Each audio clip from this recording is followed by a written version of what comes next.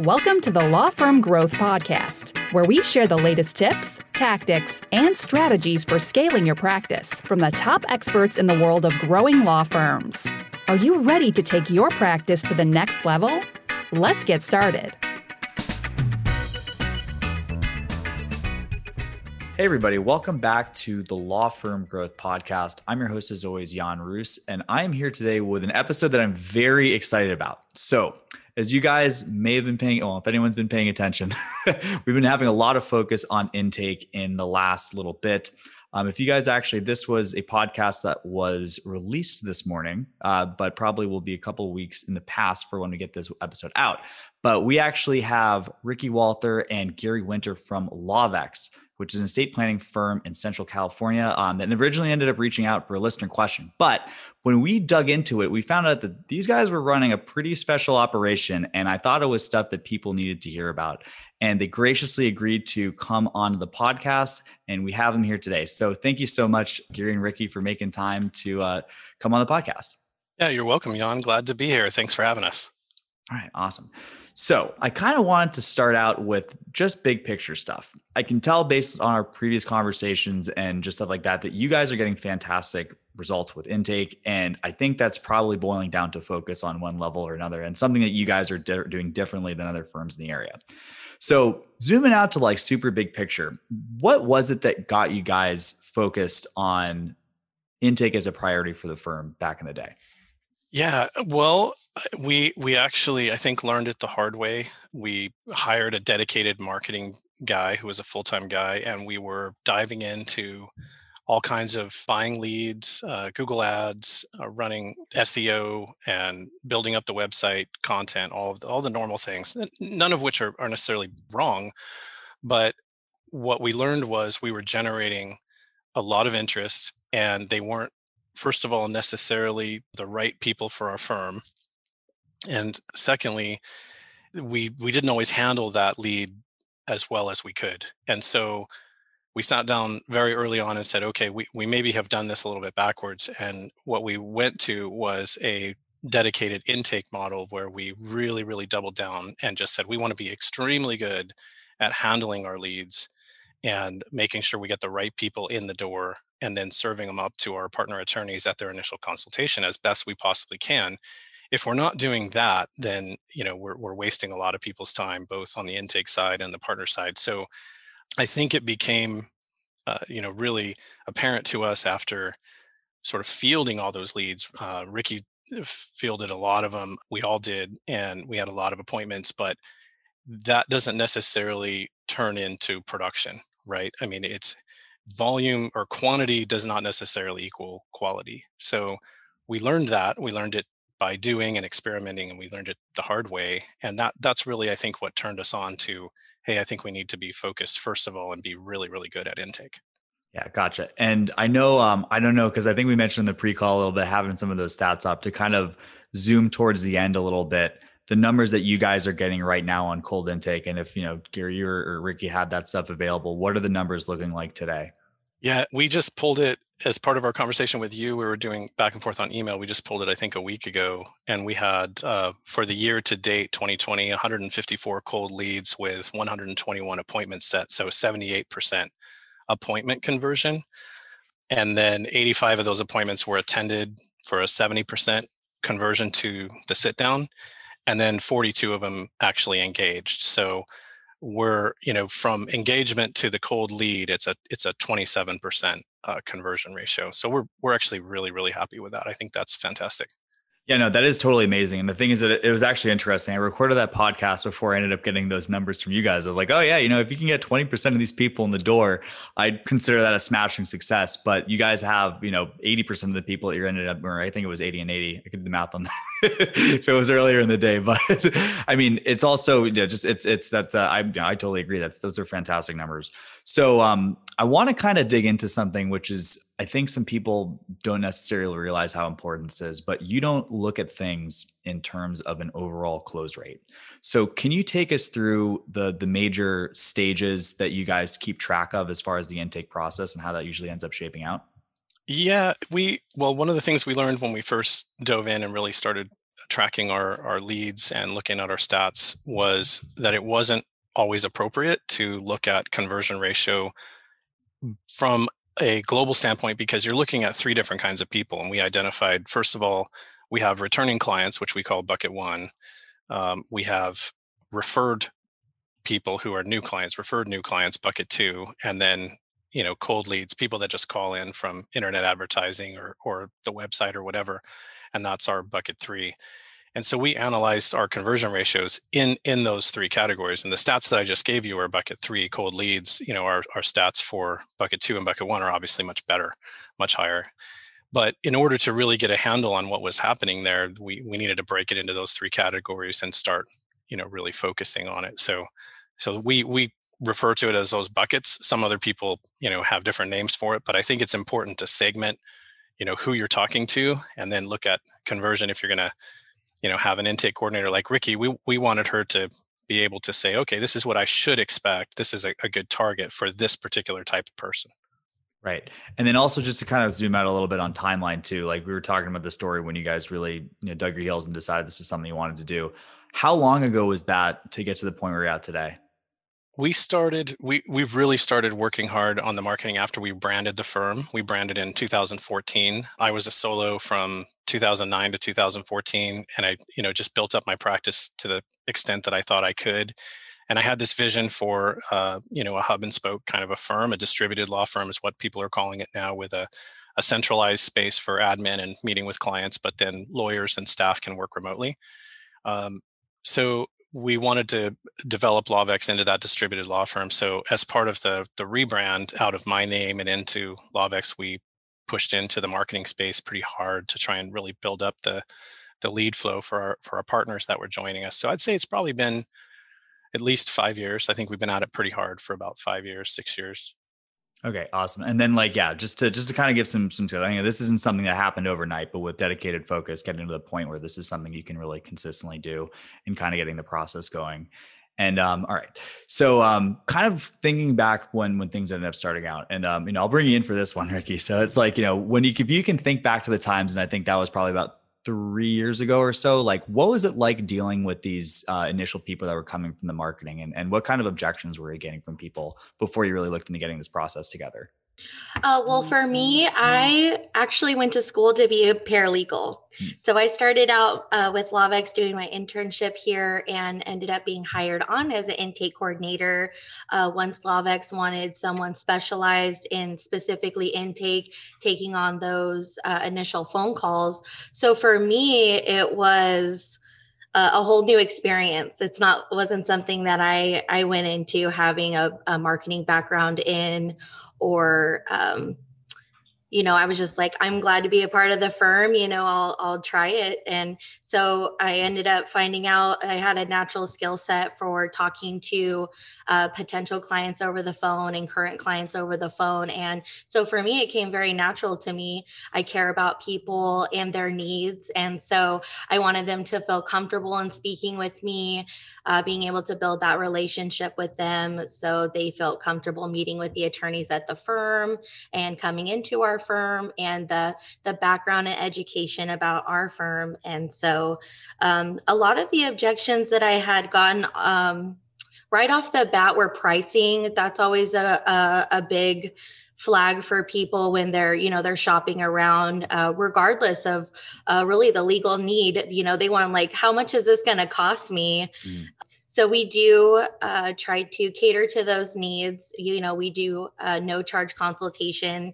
We want them to go through our intake process, come in, get a chance to meet us face to face, or initial call if they are, living remotely or for any reason, and just give them the opportunity to kind of to know us right out the gate, and do like a meet and greet, and then a discussion of their legal needs, and go from there. But number one would definitely be price conscious for sure. Yeah. And I also kind of want to point some things out that are super interesting. So first of all, Ricky, you're the ultimate team player. If you came in to do paralegal stuff and you just stepped up to the plate for probably one of the most uncomfortable jobs in any law firm, right? So absolute kudos to that. But like, I want to also point out too, it's just like, if you step back to those numbers and look at how much of an awesome job that you're doing, a lot of the times I think there's this perception that leads people away from looking into intake when they think, yeah, well, like, you got to have this crazy, Alec Baldwin, like coffee is for closers model. But like the stuff that you're talking about, Ricky, it's about empathy. It's about meeting people where they're at. And that's how, a lot of times people don't equate that to having really, really stellar intake results. But like, it's really illustrative that that's the kind of stuff that you're focusing on in a call more than other stuff else. Now, as far as kind of how you guys have kind of gotten into the process, obviously, then versus now, like, what are like the key things that you're listening for when somebody ends up calling the phone, but it's a bucket 3 lead? And how are you kind of getting them onto the path where, you're going to be getting them on the road to booking an appointment? So answering the phone call, we've taken another tact. Instead of just saying, hey, law offices, I start out by saying, hi, thank you for calling LawVex. This is Ricky speaking. How may I help you? Right off the bat, where you're calling, who you're speaking with, and, I'm willing to assist you in any way I can. So at first, you don't really know if it's a cold lead or referral or an existing. I mean, most of the time, if it's an existing client, they say who they are. They're a little bit more friendlier. You have that more laid back relationship with existing clients. But I always kind of start out the same. I say, thank you for calling our office, and they just say, hey, like I need a will or a trust. And I said, well, thank you so much for reaching out to our firm in regards, to your estate planning needs and goals. I'd be happy to assist you with scheduling an appointment in regards to the services. I kind of get a general idea of what they're looking for, if they already have an estate plan. So during this process, I'm thinking of like the attorney I can set them up with, the scheduling in that aspect. We have 2 locations now, which one works better for them. And then I always ask them, hey, how did you hear about our firm? If they were personally referred, of course, we like to track that information. We always send handwritten thank you cards to our referral sources. We value those relationships, and we want them to continue to refer their clients to us. And if they're coldly, oh, hey, I just threw something in Google, you're the first person that popped up, or, you're the only one that answered. I called a couple other firms, and, and sometimes with trust and estates, a lot of people, they really don't know what they're looking for until they can find someone to take that time to educate them and kind of sift through that dialogue and what they're needing. Yeah. I mean, that's a really good point too, because it's like, as far as people that are coming in and they're being very short and getting the stuff for the price, it's like, on some level, if you're getting the numbers that you're getting at, you figure out a good way to use the conversational judo to get people back on the right path. But what kind of process are you using to get people out of the question asking mode and getting them into the question answering mode? So listening is something that I definitely incorporate when I'm taking an initial phone call. You can learn a lot when them just talking. Yeah. They're talking about their family situation, their personal situation, what they don't want, what they do want, their past experiences with other attorneys, and they want reassurance that you're not going to be, billable hours and, non-itemized invoices. They want they want reassurance, it's like past relationships or something, like, oh, I don't want to get into this again, Yeah. So I just generally listen to them, and I let them know, like, these are areas that we specialize in.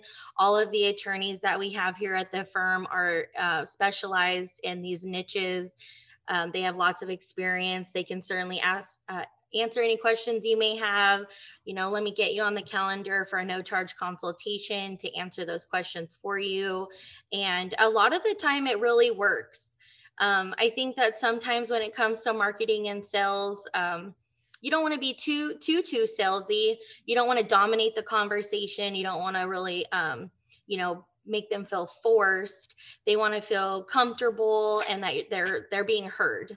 So I kind of just navigate the call to them. It's all about them, what we could do for them, what I could do to make their day better. They're calling not because they want to, they need help. And so in that moment, I try to just give them some type of relief, that they can just relax and know that the help is on the way.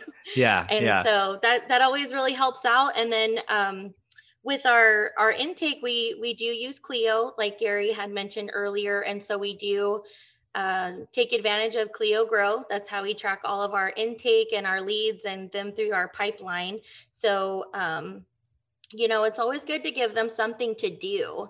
So they don't forget about you after you just hang up because they've talked to so many people. So, I say, hey, I have you, scheduled for Tuesday at this time with this attorney. I'm going to email you that appointment date and time. It has our firm information, our website information, along with we always send out a digital assessment for them to fill out as well. Gives them a little bit of homework to do. When we hang up the phone, they know I'm going to be sending those emails to them as well. So it's just good to keep that going until they come to our office and actually meet with us. Yeah. And I think that's super important too, because if we kind of go back to those numbers, getting about, 4 out of 5 people that are on the phone are going to schedule an appointment. And that, a lot of that boils down to the experience that they're having when they're on the phone with you. But also that show rate's really important too. So you mentioned basically there's a couple email follow-ups. Do you guys think about when you're scheduling these things? Like, do you try to keep things within a certain time, or what other process is happening in between the initial appointment being booked and the person actually walking into the office? So once they're on the calendar and the email goes out, our office manager, Tisha English, she does what we call a matter review phone call the very following day. She reaches out to them, introduces herself to them, and gives them a little bit of information about our firm, that she's our office manager, reminds them, you spoke with Ricky yesterday and scheduled an appointment for such and such date. I wanted to confirm that you received our appointment email and our digital assessment. We do give them a time frame to fill out that assessment. We like to receive it back within 3 business days of their appointment. Otherwise, if they do not, we will cancel your appointment. Yeah, that's awesome. No, honestly. So we give them a deadline on that too. Our time is just as valuable as theirs as well. And so, they do have that time frame, and which is really surprising. Her and I will discuss after her matter review call, and people that just set up an appointment with me, not even 24 hours later, they forgot all about me and they don't know who I am and where are you calling from again? And so it's really good to do that additional step. And then they do get an appointment reminder the day before as well. Yeah, it's kind of funny. I was actually just on the phone with one of my sales guys who's we made a pretty recent hire, but I told him, as far as people showing up to the demo, I assume that every single person got hit in the head with a baseball bat the moment they hung up the phone. So I always, you got to make sure you're telling them that you told them. And then also usually a little bit of a refresher when they end up picking up is usually a good thing as well. Okay.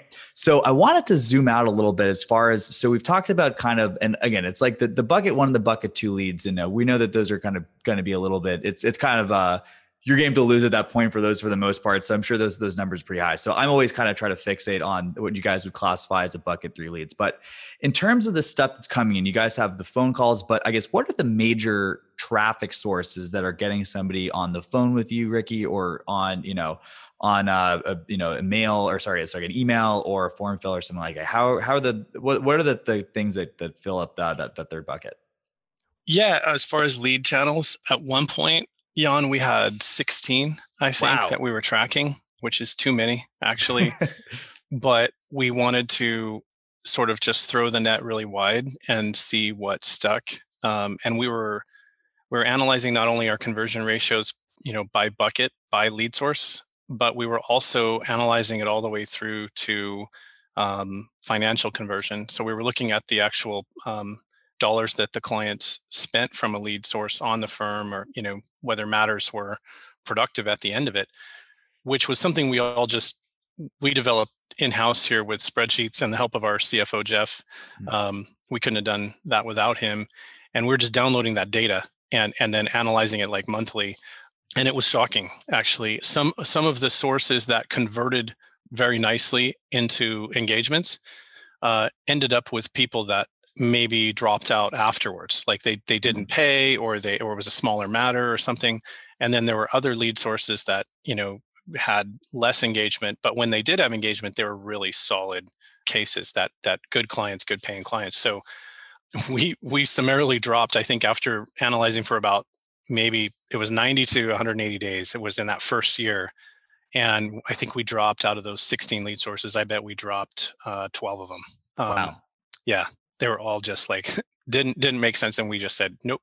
And kind of going back to something you said earlier, I think we learned a really important lesson there in terms of generating that cold traffic. Is we understood from that if we couldn't control our messaging out to the front end lead gen, then it was going to be a bad transition to the consultation. So if you're out there and you're advertising, you need to make sure that you're on brand and on message with what your firm's heart and values are. And if you don't know your heart and values, you probably should start there, because from there, then you can begin to speak that language in your advertising messaging and what your website says, and everything needs to match. So when you're buying leads, if you buy from a third-party lead source and they're out there, they're just trying to generate leads. They'll say anything and everything to try and generate lead. And I'm not saying all of them are bad, because some of them are good, but you have to be careful about that kind of thing if you want to get good quality leads to go all the way through the system. So that's a very long answer to what you were asking, but today I think we're running Google Ads. We have a Facebook presence. We occasionally run some Facebook ads and events, and I think we are working with Yelp. That's been a good hit for us. And other than that, not much. I think we're not doing a whole lot of anything else. We're down to those three, and that's about it. Yeah. And I got a lot of, first of all, congrats on finding the holy grail as far as return on investment for channels. Cause it's like people can, it's vanishingly rare, which surprises me, for people to even know what they're spending, let alone being able to realize dollar to dollar what the return is on an actual channel. And like you said, going down from 16 to 4, that's, hey, talk about 20, talk about the 80-20 right there. Right. So I actually have a question about the branding too, because I also noticed, it's obviously you guys, it's a two-way street, and even just from thinking back to some of the things that Ricky was saying just now, a lot of the messaging about helping people, and I was taking out a look at your guys' site before we ended up hopping on this call, and you guys have a really interesting brand message around rescue. So I wanted to dig into that a little bit. How did that kind of come up? I mean, what was leading to that, and how did you end up settling that and really rolling that out at all different levels of the company? It started a couple of years ago in the redesign of the website. We worked with a firm called Spotlight Branding, and they just exclusively work with lawyers across the country.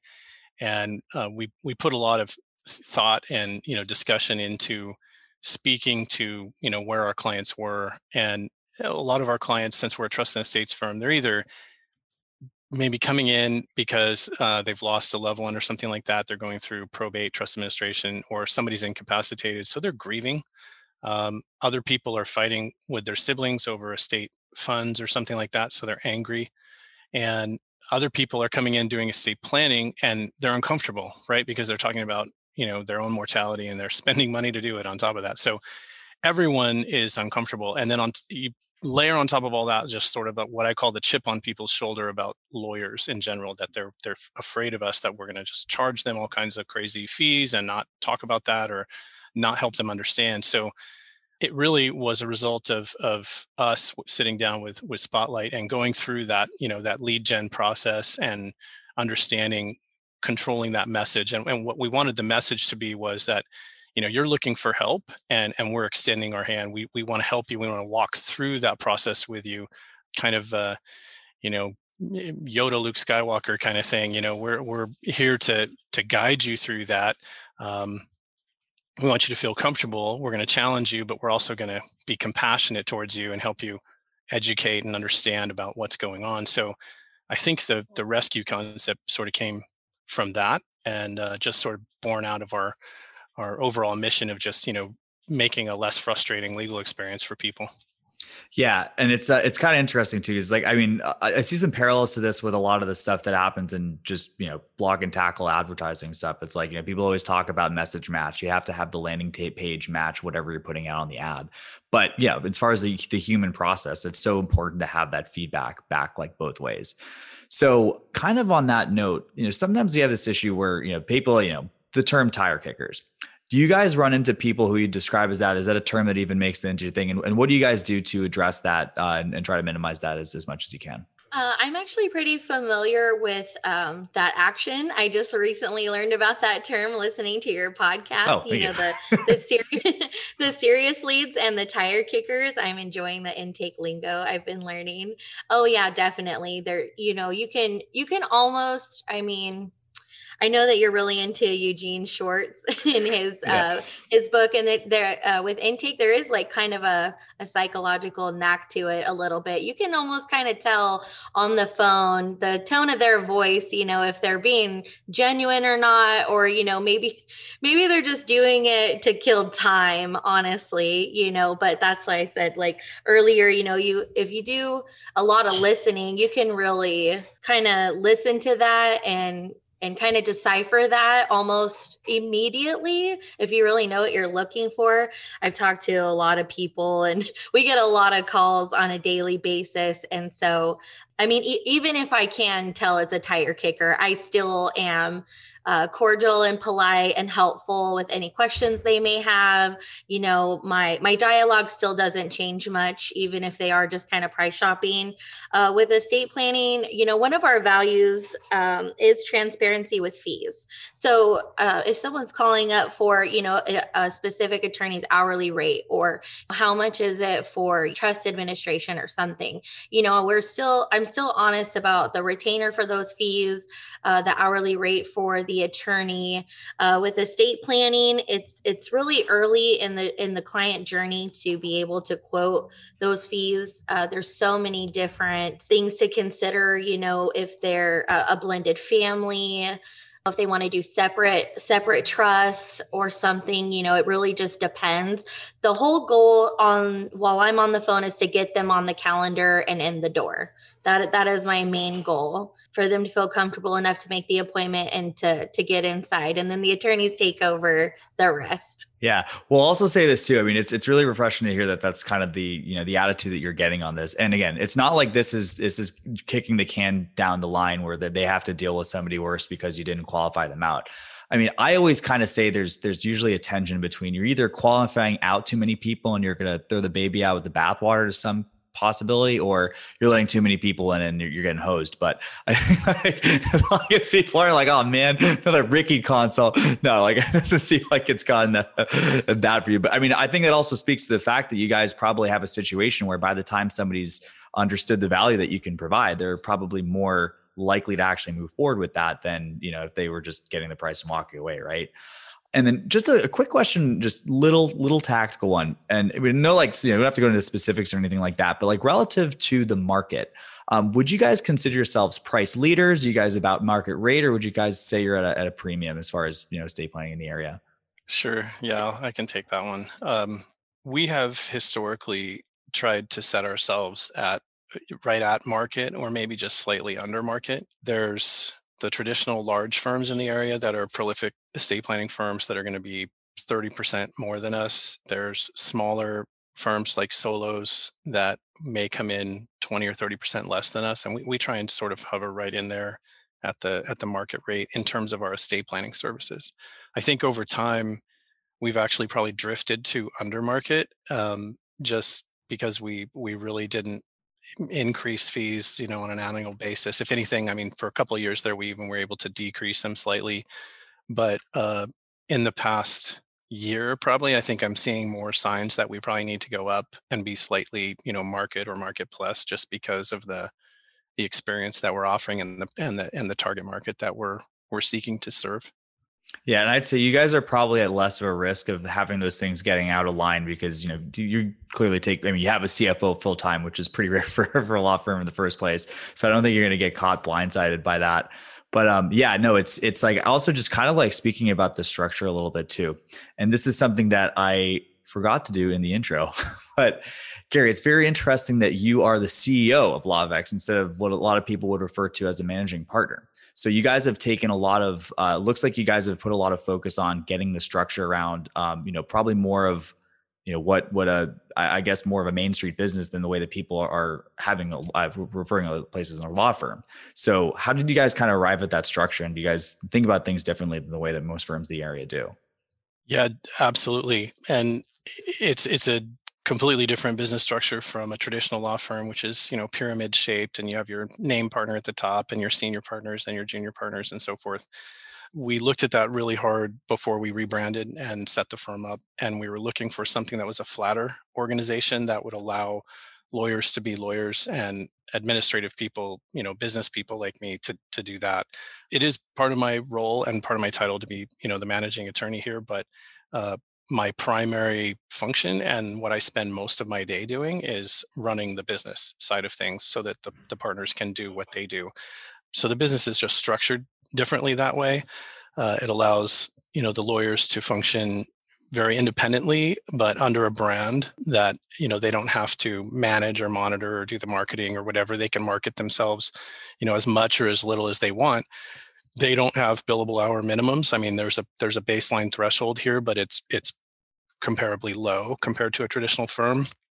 And we're grading our partner lawyers. We're interested in their reviews as opposed to their production. Now, there's some production obviously that has to happen, but we work together with them to determine what their financial goals, what their quality of life goals are in a true partnership, as opposed to traditional firm where you show up and you say, okay, we're going to grind this person out and get as much out of them as we possibly can. So I see what we're doing more as a true partnership, and the traditional firm more as just a like what Michael Whalen calls as the churn. So we're trying to avoid that. And some people might call us a lifestyle firm because we do allow people to function less than full time. But call it what you want. We're interested in balance, and we're interested in serving the client in an amazing way. And I think if you have an unhappy partner, you're going to have an unhappy client, because if they're incentivized to overbill, then the client's going to be angry or the attorney's going to be unavailable. And so if you just kind of realign the incentives through the business model, it gets a whole lot better. So yeah, we were very intentional about that, set it up that way from the beginning. Yeah. And I think I know the answer to this, but Gary, when's the last time you personally billed an hour for the firm? Let's see. Well, it was last night, actually. So okay, gotcha. I do. About a third of my time is still production. Okay, yeah, fact, gotcha. Yeah. After this call, I actually have a client meeting in a couple hours. So I'm still practicing law, still doing stuff, but I'm a lot more niche-y and selective about what I do. And a lot of the basic estate planning now gets, farmed off to partners that are using our system and that we've trained to do that. Okay, gotcha. Yeah. And because my confidence was completely misplaced on that question, but that was kind of my follow on too, because it was interesting because you mentioned prior to the rebrand, going from a solo to the point where you have almost kind of like the central, marketing function almost. It's kind of like the core business that's feeding out to the different attorneys. It's kind of interesting how the transition works, but I guess, on some level, it's probably been a shift to the point where you have a third of your time, whereas probably a little bit more in the beginning, and you've just been able to focus on working on the business a little bit more than in the business over the last couple of years, right? Yeah, absolutely. I mean, it didn't happen all at once. This was a vision that we started with, and what we were looking for was the distributed firm concept. And, I still wanted the ability to practice with some of my clients that I've had forever and do certain things. But I just really enjoy teaching. I like, mentoring my partners that are coming out of a big firm environment. Some of them are, in need of encouragement because they've never been given independent matter authority before for one reason or another. Some of them are pre-retirement, and we encourage them and say, hey, you can do this, or we can use you over here and you can have a wonderful practice this way. So we're also, a wonderful thing about our firm is we take, people that don't maybe quite fit the traditional firm, sort of model, and they have a wonderful place here that they can have a little bit more of a flexible environment. Is still very financially productive for them to be here. But on the whole, most people choose to actually work less and make the same instead of working the same and making more, if that makes sense. Yeah, I think, most people are interested in that kind of an environment, and that's what we facilitate for them. Yeah. I mean, I'm getting that like the culture is super important to you guys. And I mean, given that it's a bit of a non-traditional setup, like what are you guys doing to get more people on the team? I guess it's not necessarily the same way that most people kind of do it old school way, but how are you guys finding winners to, get on the bus? Well, so far, I haven't actually had to recruit because people seem to be approaching me either through LinkedIn or sending me an email or just, shooting me a note. So I've just been hit up pretty frequently with folks. And it's enough that as we've grown and to be able to work that way, I think that's beginning to be more formalized as we're expanding and looking, for another office and another location probably next year. So it's mostly been just very selective, fitting with our culture and our values and our team. And it probably will continue to be that way until we get a little bit larger. But I really appreciated your podcast with the gentleman who was talking about, setting up business succession planning for a law firm. And I don't recall his name, but it was a great show. Roy Ginsburg, I believe. Yes. Yep. Yeah. And he had some excellent points. I remember him saying some stuff as I was listening to the podcast, and I go, "Oh my gosh, I just said that yesterday or something." I was like, that has so resonated with me, and it's part of that concept of what he was saying in terms of making your law practice saleable. It also makes your law practice healthy, in the sense of letting lawyers be lawyers, let business people be business people, and having those healthy fundamentals in terms of your financials and brand and continuity and cash flow and so forth is all part of being able to have a healthy business or a law practice for sale. And it also helps to scale and grow. So it's kind of for both. I think the vision for LawVix is eventually to sprout more outsourced locations. I think we'd like to have one more next year and maybe do another one the following year and just kind of continue to slowly grow out. That being said, I think they're considering non-lawyer ownership in California. And so if that happens and we can, get, outside investment capital on board, we could expand a lot faster, but that's still a little ways off. Yeah. I mean, that's a completely different, if we get, that ends up happening, we're going to have to be touching base on a podcast and whatever that ends up cracking on. But I mean, this is the thing. I really, one of the reasons I thought it was super important to get you guys on is that I detect absolutely no sense of stigma around the disciplined pursuit of people who are contacting the firm in order looking for help. And unfortunately, some people think of that as beneath them or think of that as sales, but you guys have just built that into the culture. And, what are the, what are you guys able to reap from that? It's an organization that's in a position to scale very effectively, and you have control over your stuff. And you know that, the marketing efforts are going to be showing, bearing fruit as time goes on. And just, it's just really a lot of that responsibility and prioritization, to be honest, that's been able to get it to that point. So I wanted to switch gears. I had a couple of tactical questions that I wanted to kind of touch base on. So one of the things was follow-up. So to this point, we've spoken a little bit about people who are calling the firm.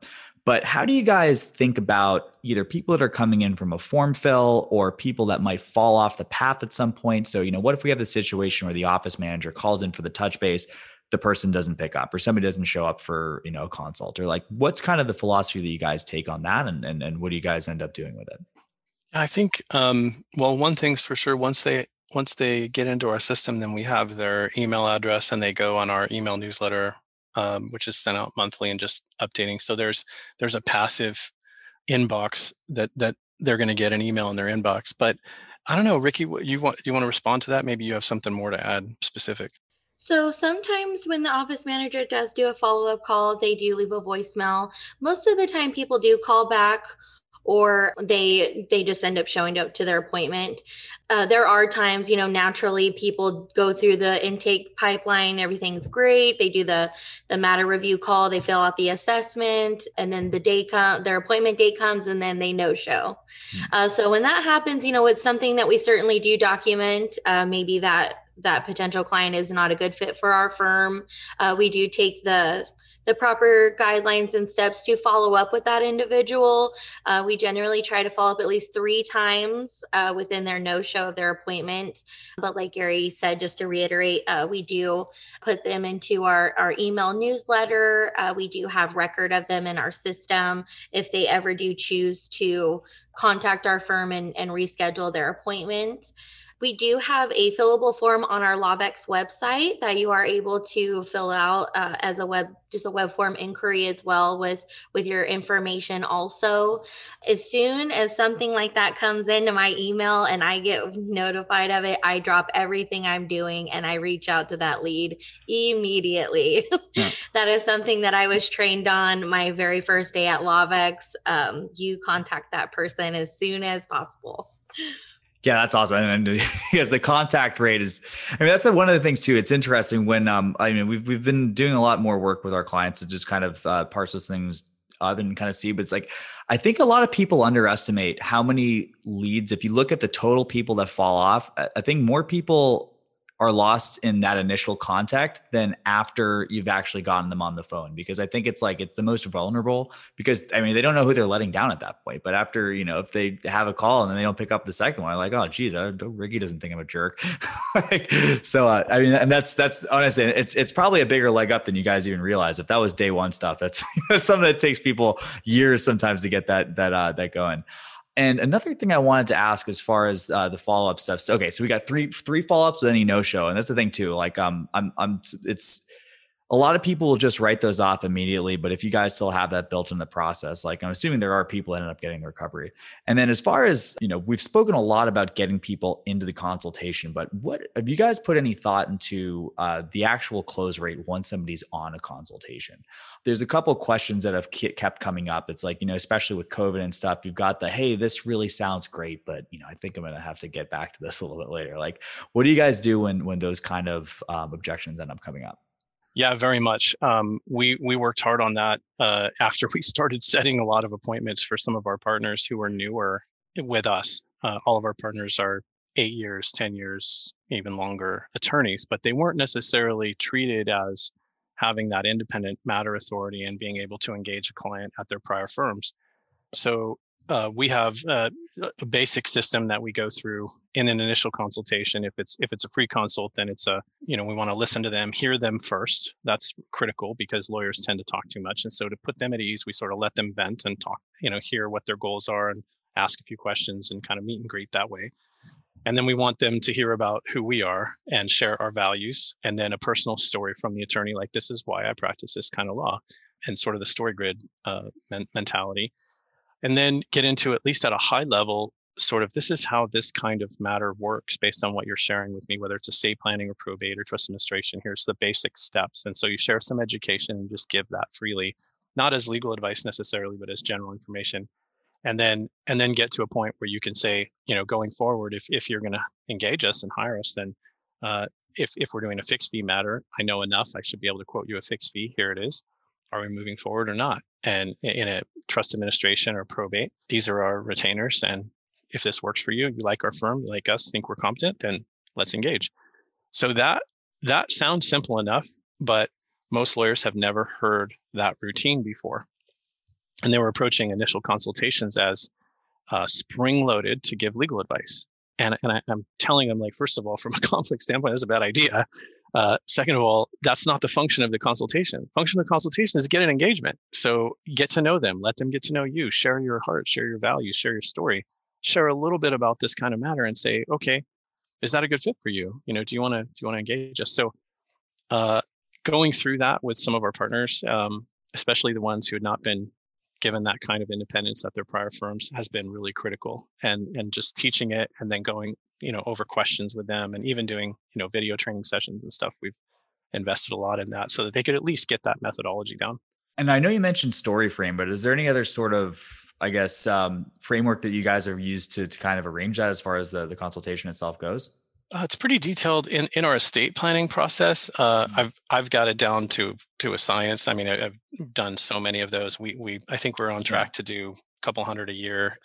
So it's very specific in the estate planning side. On the other matters, it's more, here's a framework and kind of fill in the gaps. We don't want to overly script our attorneys. They should have the ability to freewheel within the framework as they see fit, right? So, but the priority being, you need to listen to them. You need to share about you and about the firm, and then you need to get to the general information about the case, and then an engagement. So So not specifically. And the other matters, like as long as they're following sort of that protocol in the consult, then it usually works out. Okay, awesome. Yeah, so you guys more or less developed this process in-house just from the experience of doing all of these, right?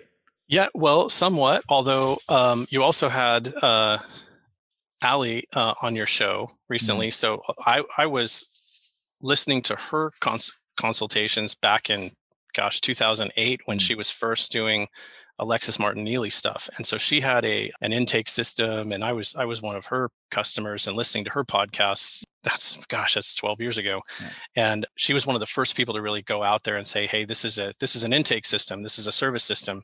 And we went all in on that because I was first starting, my solo practice. And so a lot of the fundamentals, I think I have to, give credit where credit's due, is her and other people who were out there talking about it at the time. What we do now is our own, obviously, adaptation of it, because it's been a decade. But I think, everybody needs to listen to people like you, Case Fuel, people like her who have been doing it, and they'll pick up the bits and pieces that are fundamentals, and then they can tweak it to their own, their own system. Yeah. And I guess, at some point too, it's like, you have these things so internalized. I'm sure if like you looked at a particular part of the framework, like sometimes you don't even know, like, what stuff that we came up with versus stuff that I heard sometime like once upon a time. Right. So, you can, I guess what did Bruce Lee once say? I think it was, you must learn form to become free of form or something like that. Okay. Yeah. Last question, and this is kind of, I guess in the sales. So you guys mentioned, again, we've kind of skirted past the referrals. Do you guys have any sort of a system in place for getting more referrals out of the clients that you guys are already signing? Yeah. So we went heavy into that arena. There's probably more than I could tell you in this podcast, but yeah, we absolutely have a referral system. There's a lot of simple things that we do. Ricky mentioned earlier, if somebody sends, we're going to obviously send them a handwritten thank you note. We track the referral source. So we have a custom field in our, Clio Matter that we know who it is. We will do what we call VIP refer events multiple times a year. And we invite those referral sources. We invite them to bring their people that they want to refer, whether it's a financial advisor and their client or a CPA or whatever. And we just went to a, kind of a mode where instead of just asking people referrals, we'd rather give them something first. And so what we were giving them was, hey, show up, we'll give you an appetizer and a drink, and we'll hang out with you, and we'll show you that we're not these evil lawyers that you can't hang out with. We're cool people. And so we started creating these VIP refer events, and we were prolific at it until COVID hit, but we can't wait to get back to it because they're actually a lot of fun. And then the other thing that we've done is something we call bagel bombing, which is when a group or a title company or a CPA group or something refers, we'll have Ricky swing by with bagels and coffee in the morning and just say, hey, thanks a lot. Here's, from us, we appreciate you guys, and try and continue to build that relationship towards maybe even doing a lunch and learn or something like that. So I could go on and on, but yeah, we have an elaborate referral program. I was gonna say, yeah, shame on me for not asking this earlier in the process, but I know you guys got to go. But yeah, guys, it has been so helpful. And I think for anyone, regardless of whether you're a solo right now or you're getting to the point where you're scaling up, I think there's so many valuable lessons to be on this. I know I'm going to be listening to this one a couple of times. I know I'm going to be sending this to some of our clients. So I think it's been super helpful. So thank you guys so much for taking the time to be on the show.